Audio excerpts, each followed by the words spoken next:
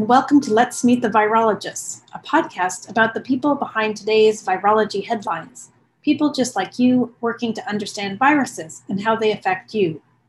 During the COVID-19 pandemic, we are talking with staff scientists involved in coronavirus and COVID-19 related research so that you can learn who they are and what they do.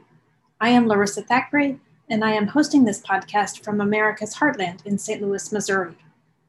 With SARS-CoV-2 running rampant and Thanksgiving holiday less than 2 weeks away, we are waiting to hear about the efficacy of monoclonal antibodies and other therapies for preventing or ameliorating COVID-19. On November 13th, 2020, we talked with Dr. Laura Van Blarken, a staff scientist in the Diamond Lab at Washington University School of Medicine, who has been characterizing novel monoclonal antibodies against SARS-CoV-2 and escape variant viruses that could potentially arise following treatment. Laura received her PhD from the University of Maryland, focused on antibody responses to dengue virus. She then conducted postdoctoral research in Mike Diamond's lab at Washington University School of Medicine. Her research in the Diamond Lab has focused on the immune responses to viruses, including studying IFID restriction of RNA viruses, testing an mRNA vaccine against Powassan virus, and developing and characterizing neutralizing antibodies against Powassan virus and Western equine encephalitis virus, as well as SARS-CoV-2. Hi, Laura. Happy to have you with us today. Why don't you tell us a little bit about yourself? How did you become interested in virology research? Thanks for having me, Larissa. So I am currently a staff scientist in Michael Diamond's lab at Washington University. I'm originally from Pennsylvania. That's where I grew up. Then I went to both undergrad and graduate school at in Maryland. And then I moved to St. Louis for a postdoc in the Diamond Lab, and now I'm recently transitioned to a staff scientist there. And I got interested in virology research. Actually, it's sort of my interest started budding, I would say, in undergrad. I originally thought that I wanted to go more into an ecology type fieldwork type of research, actually. And then I took in I believe it was either junior or senior year of college, an immunology class and a microbiology class. And I just remember being really fascinated by how it all works, how microbes and viruses interact with the immune system to evade the immune system, how the immune system responds to these pathogens. And so I was really more at that point interested in that host pathogen interface, either from a microbiology or virology standpoint. And then when I went to graduate school at the University of Maryland, that's where I actually took my first virology class. And yeah, I guess I just fell in love with it there and started rotating in virology labs. Yeah. Had you had any exposure to sort of science or virology in your family or in high school? Not much. My dad was more of he did the more ecology-based stuff. He does a lot of like wetland surveys and stuff like that. So that's why that interest sort of budded in me. So it wasn't really until I started taking classes in college that I decided I wanted to do microbiology or virology research. Okay. And how did you get to sort of choose your graduate or your postdoc labs? Can you tell us a little bit about those processes? Yeah, so for me, it was talking to the PIs about the research. You know, when you have a general idea of what you're kind of interested in. You have to keep an open mind about that, though, because that always changes. You know, you think you're going to work on one project and that doesn't work, so you end up working on something completely different that happens. So for me, it was finding PIs whose personalities I clicked with, that advocate for their students or their postdocs, as well as, you know, who have what I thought was an interesting research program. So for me, I prioritized both when I was looking for either my graduate mentor or my postdoc mentors, like who who will be a good mentor? Who can I talk to? Who cares about me? Who cares about how I'm doing? Who will help me succeed? And I think I found that for both my PhD and my postdoc mentor. I feel very fortunate with both mentors, actually. Yeah, that's very important to look for. So to follow up on that, what has been the most exciting science moment in your career so far? So sort of something exciting, some maybe eureka moment that you've had. I would say, as far as eureka moments go, maybe I'm still waiting for that. I feel like for me, science tends to be, incremental. You go in, you maybe find you make small progress, little baby steps at a time. So I don't think I've had big, huge shifts in the way I've thought about stuff, but, it's always very exciting the first time, like you do something, like the first time I pipetted virus, it's just like, whoa, like I'm handling virus right now in this tube. That's exciting, maybe sometimes scary at first, then you get over it.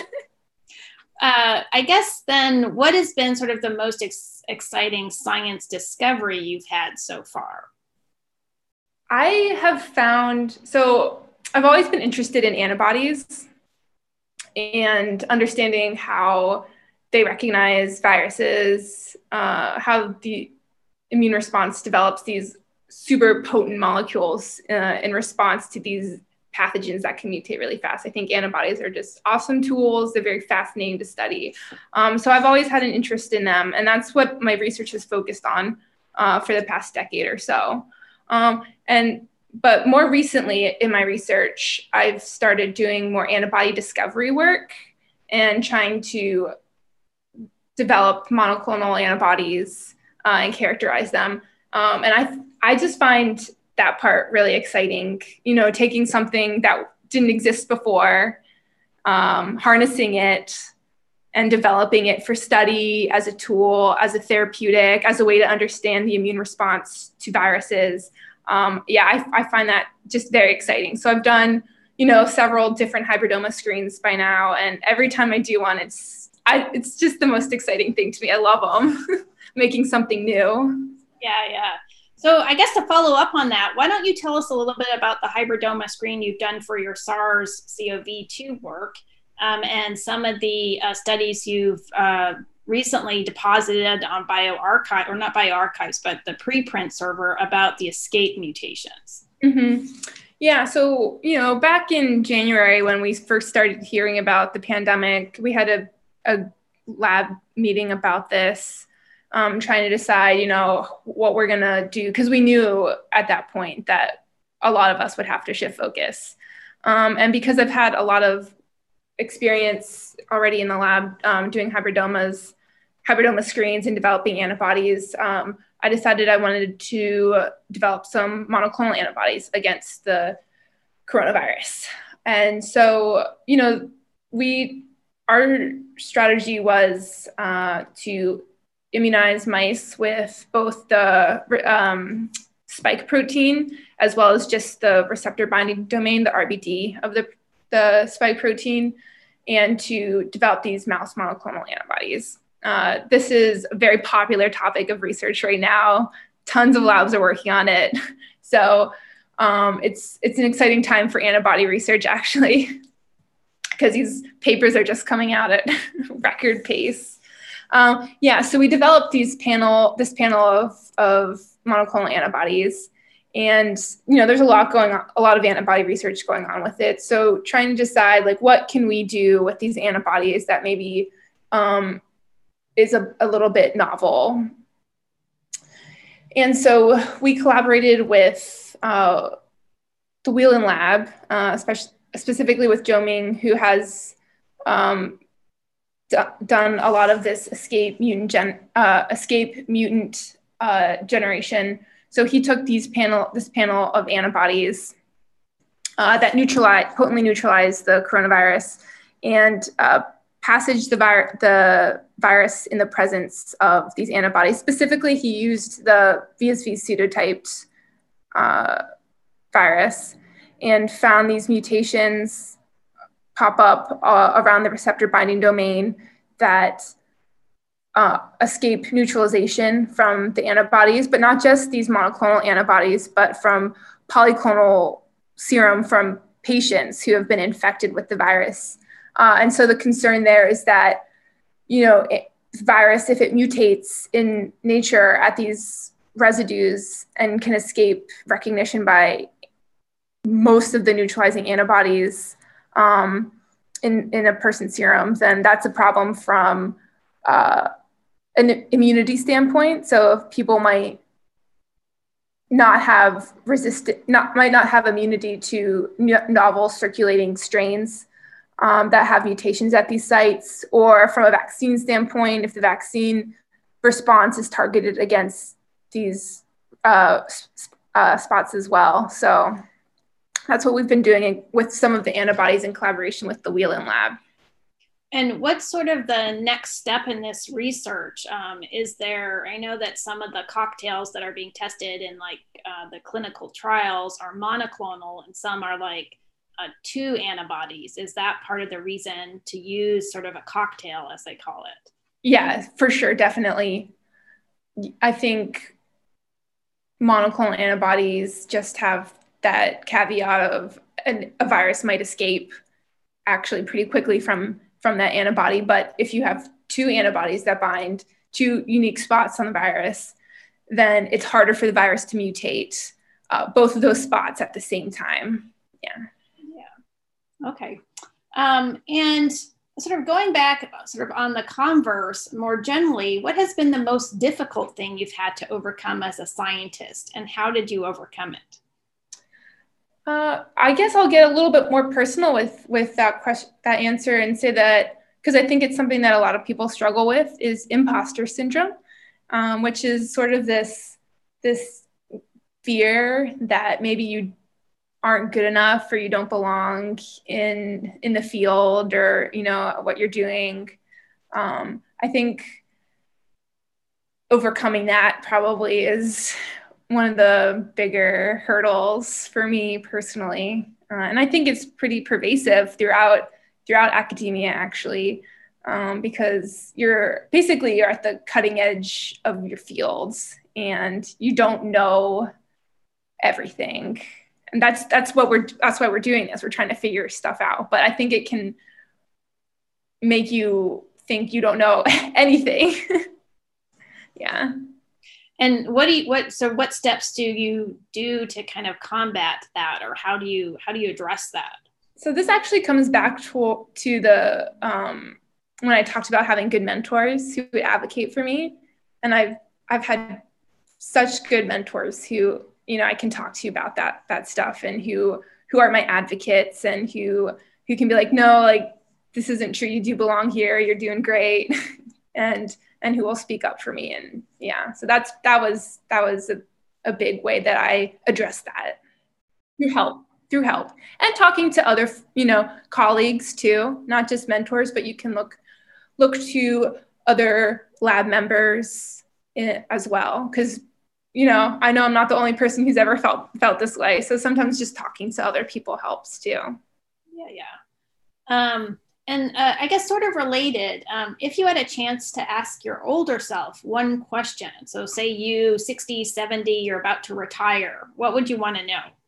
I would ask about work-life balance. I'd ask for advice about that, because I think it's something I, as well as many other scientists that I know, struggle with, is this, there's a lot of pressure to work very hard, to work long hours. And I think the older I get, the more I start to appreciate time outside of the lab, actually, and family life and doing other things.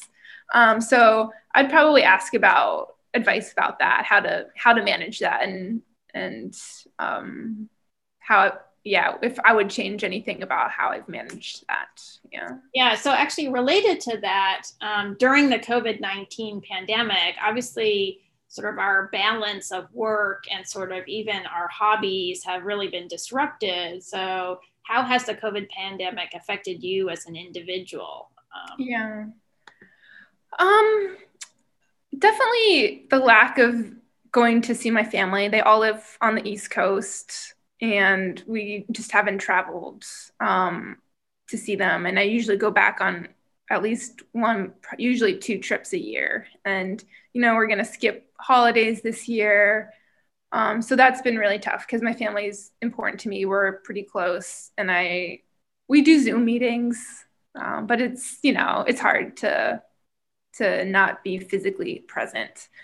I think the other big thing is, so my husband and I, we got married in 2019, and our plan was to do a honeymoon. It was a little bit like a belated honeymoon this year, and we just called that right off. So maybe someday we'll get to go on our honeymoon.